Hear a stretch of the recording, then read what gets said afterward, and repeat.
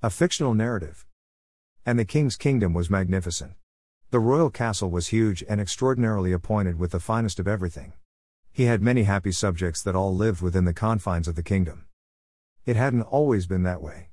In an earlier time, 1/3 of his subjects rose up against the king, siding with an evil subject who wanted to be king. Our king was more powerful than the evil subject and his followers, and he banished them from the kingdom. In a matter of time, the king sent 2 of his subjects to a land on the outskirts of the kingdom. They were to work the land and rule it for the king. The only royal order the king gave them was that they were not to cross over into the land of the evil king, the very one that had been banished from the kingdom.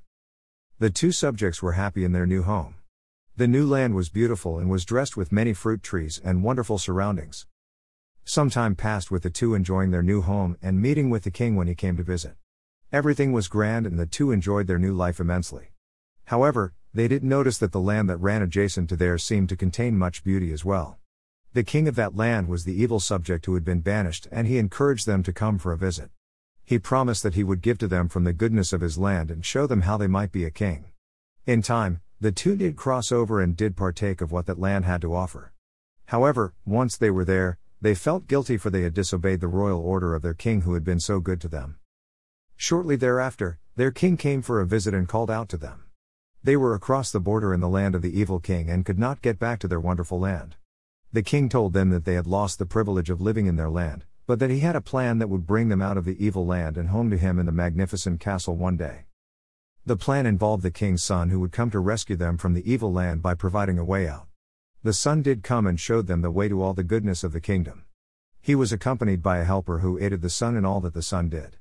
The evil king, however, was able to kill the son. With that done, the evil king thought he had won and that the 2 would have to stay with him and that he could make them his servants forever.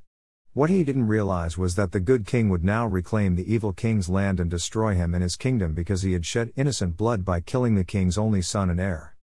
And then, the most astounding thing happened. With the aid of the helper, the son rose from the dead and pointed the way home to the 2.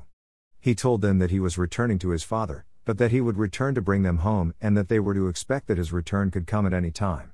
He also left a helper behind to show them the way. The helper told them that the only way home was to believe in what the son had done for them in coming and dying to free them. The helper encouraged them by telling them exactly what the son had told them before he left. He continually told them that the son loved them and that he was within the walls of the castle preparing a place for them for when they returned. He told the 2 to have complete faith in the son as they waited for his return. The evil king did all he could to discourage the 2, but they listened to all they were told and had faith in the son, believing that he would one day return for them. One grand day it happened, the son appeared in a most glorious and breathtaking way. The son took them to the king's magnificent castle, where there was a grand banquet to welcome them home. The 2 were finally home to stay, and they lived happily ever after in the presence of the king, who made them joint heirs of the kingdom with the son. This, of course, is a fictional tale and has a happy ending. Well, the greatest story ever told, a true account, has the happiest ending of all time. For God so loved the world that he gave his only begotten Son, that whosoever believes in him should not perish, but have everlasting life. John 3:16, as the words of the song say, we are on our way to heaven and the journey gets sweeter every day. 1 Thessalonians tells us what the end result will be, and so shall we ever be with the Lord. Hallelujah. Follow to receive email notifications of future articles. TakiMinistries.com